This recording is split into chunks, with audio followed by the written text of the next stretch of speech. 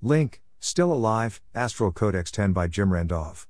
Welcome to the Nonlinear Library, where we use text-to-speech software to convert the best writing from the rationalist and EA communities into audio. This is Link, Still Alive, Astral Codex 10, published by jimrandomh on the Less Wrong. This is a link post for This was a triumph. I'm making a note here, huge success.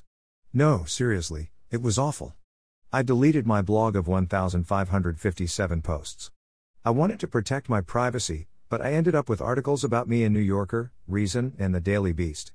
I wanted to protect my anonymity, but as Streisand affected myself, and a bunch of trolls went around posting my real name everywhere they could find. I wanted to avoid losing my day job, but ended up quitting so they wouldn't be affected by the fallout. I lost a 5-digit sum in advertising and Patreon fees. I accidentally sent about 300 emails to each of 5,000 people in the process of trying to put my blog back up.